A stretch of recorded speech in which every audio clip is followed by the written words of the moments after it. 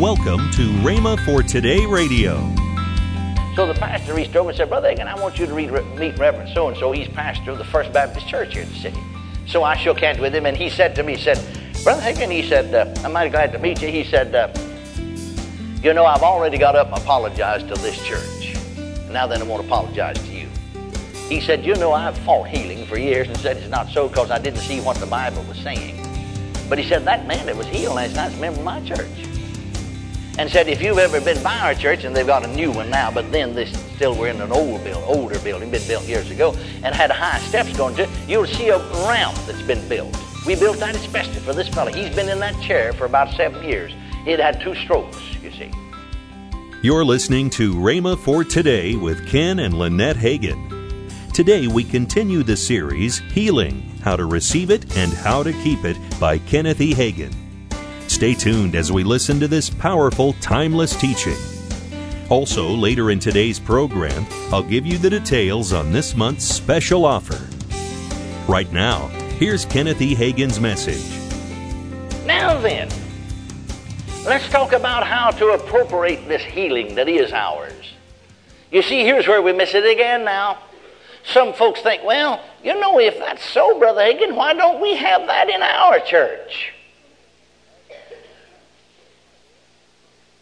Well, you know, somebody might say this over in the foreign land that's got to, you know, worshiping some kind of gods or idols. Well, now, if it's so, that Jesus, the Son of God and salvation, why don't they preach it in our group? Well, hadn't anybody gone and told him yet many times? Go ye into all the world and preach the gospel to every creature. Are you listening? You see, it just won't fall on you automatically just because it's yours. Somebody might sit around and say, well, if I've got the right to vote, why don't they bring it to me? Well, no, you've got to go there to vote. You've got to take advantage of your rights, of what belongs to you. Are you listening to me? Spiritual things are the same way. Just because it belongs to you, it don't just fall on you like ripe cherries off of a tree. You see, it has to be preached. Faith cometh by hearing, and hearing by the word of God. Then sometimes some perfectly good people don't always see in the Bible what belongs to them, so they don't preach it, don't believe it, and God can't work even though he wants to. A lady said to me one time, in fact, she brought her daughter. She's a very wealthy woman. After his family was grown and married and moved away, she and her husband got into the full gospel movement. But anyway, she went to get her daughter because her daughter was facing major surgery. They were going to fly a surgeon in from Chicago to operate on her. This is back in the 50s.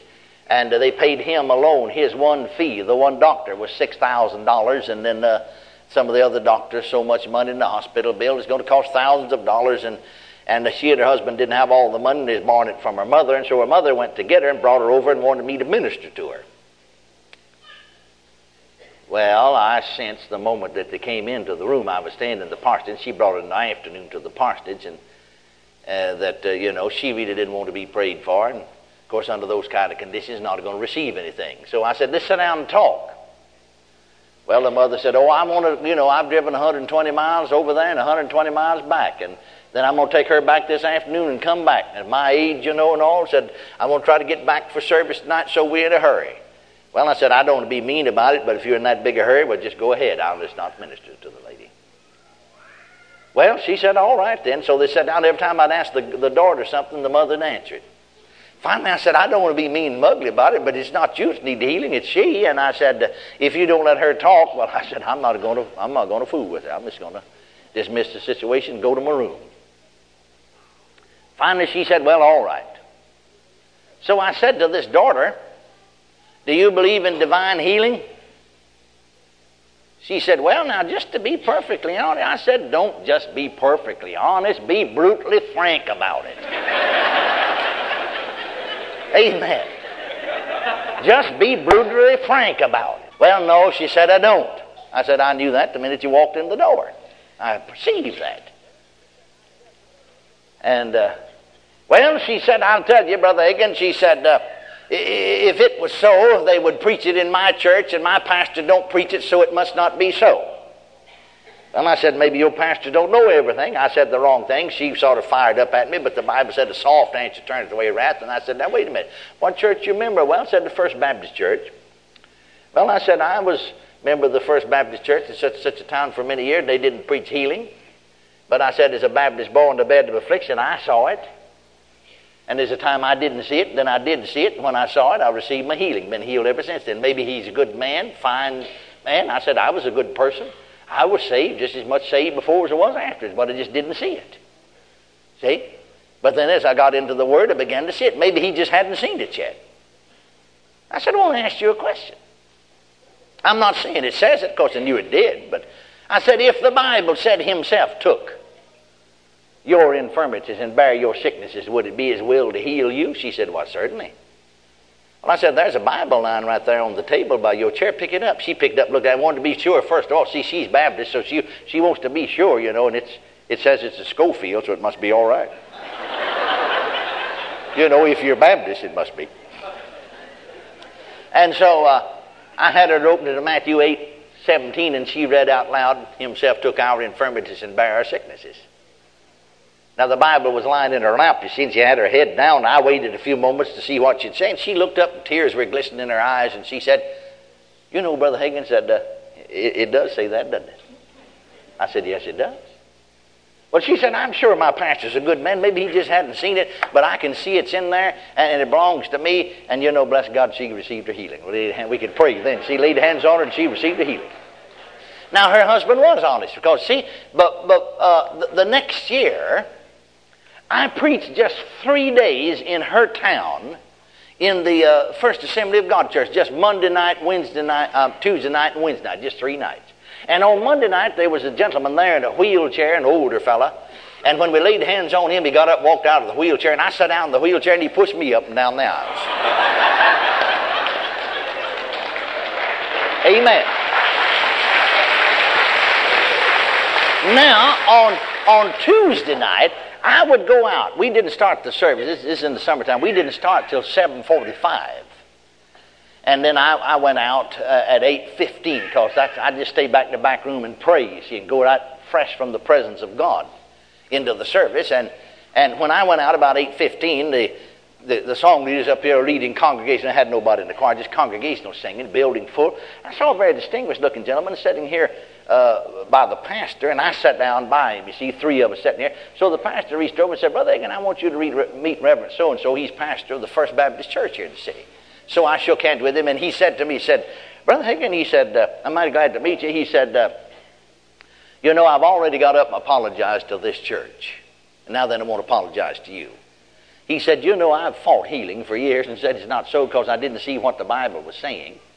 But he said, that man that was healed last night is a member of my church. And said, if you've ever been by our church, and they've got a new one now, but then this still we're in an older building, been built years ago, and had high steps going to it, you'll see a ramp that's been built. We built that especially for this fellow. He's been in that chair for about 7 years. He'd had 2 strokes, you see, and was paralyzed. And we built that ramp. He never misses church. And I drove downtown this morning, parked by the curb down on the main street, you know, and I got out of the car and was putting some money, you know, in the meter, and I looked down the street, and here he come walking down the street. Said, I like to fell over. I knew he'd been bound to that chair for these 7 years. And I rushed up to meet him to see what happened. He said, well, I was over there at the First Assembly of God Church last night, and said this fellow used to be a Baptist pastor over there, laid hands on me, and God healed me. Now, he said, some folks tried to tell me, he said, man, I just got thrilled right out on the street and began to rejoice with him. Said, I know, said somebody said the devil did. He said, I got enough sense to know the devil's not healing the Baptist. Amen. And so he said, I just want to thank God. Said, I got up and told this church, I want to thank God for a church that held fast to preaching the truth when some of us folks should have been preaching and didn't see it. Now, see, he was just like that lady said, like I told her, honest and sincere, just hadn't seen it. And so then I preached on Tuesday night on the double cure. See, he not only died for the remission of our sins and the new birth, but he died that we could be healed also. With his stripes we're healed. And of course, being Baptist, I always learned to preach from notes, you see. I've got notes on every sermon I ever preached. And so he was sitting on the platform, he could see my notes. He said after it, said, Brother, loan me your notes, will you? He said, I'll get them back to you tomorrow. I'll have service tomorrow night, but I'll send them back here by one of my folks. Said, I won't type I heard you preach, and I know I'm a minister, and I know you've got that outline, but I heard you, see, so I'll be able to put the meat on the skeleton outline because I heard you preach. And he said, I'm going to preach that sermon Sunday morning in my church, your same sermon you preached. And then when I get through, I'm going to have this man that was healed out of the wheelchair to testify. And then he said, I'm going to invite all the sick of my congregation to come down to the front, and I'm going to lay hands on them for that they may be healed. Public healing meeting. Praise God. Well, you see, God started healing the sick then when they began to preach it. You see? Amen. That's when it happens. Faith comes by hearing, and hearing by the Word of God. See? Now then, one way that this healing that belongs to us can be appropriated is by the laying on of hands. Jesus said, these signs shall follow them to believe. They'll lay hands on the sick and they shall recover. Praise God. And so we'll lay our hands upon the sick in a few moments, the conclusion of this service, that they may be healed. Now then, I want to spend the last few moments today of this message talking about why healing is lost. I've had people to say to me, I felt perfectly well for several days after you prayed for me, or after you laid hands on me. Then all the symptoms have come back, and I just been in hell almost ever since then. Can you tell me what is the difficulty? Well, yes, thank God I can. It's very easy. You see, it's very simple. You received healing through another's faith. Sometimes folks receive healing because of a mass faith. You can take a big crowd together and everybody believe in God, and it's easy to believe. Or sometimes through a special manifestation of the Holy Spirit, through gifts of the Spirit, gifts of healings and so on, you see. But then, when you get back on your own, you're really on your own. You're listening to Rhema for Today with Ken and Lynette Hagin. This month's special offer is the Healing Package, which includes the 3 CD series by Kenneth E. Hagin, Healing, How to Receive It and How to Keep It. Plus the paperback book by Ken Hagin, The Healers in Your House. Both powerful resources are just $19.95. Call 1-888-FAITH-99. Don't delay. Call 1-888-FAITH-99. That's 1-888-FAITH-99.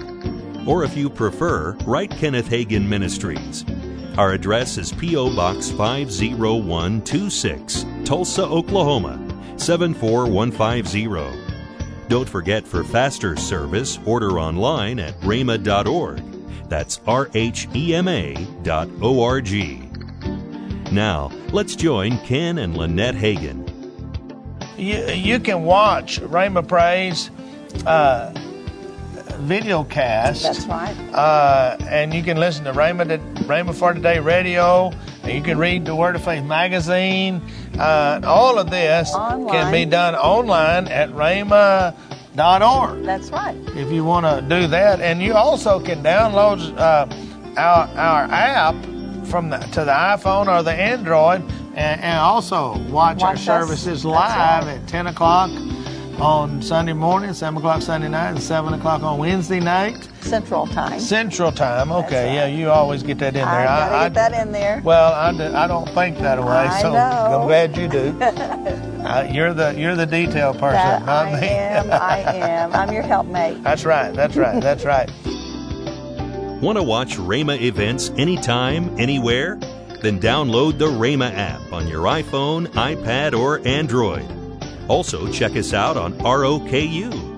Get details online at rhema.org. Tomorrow, more from Reverend Hagin on this powerful teaching, Healing, How to Receive It and How to Keep It. That's tomorrow on Rhema for Today with Ken and Lynette Hagin.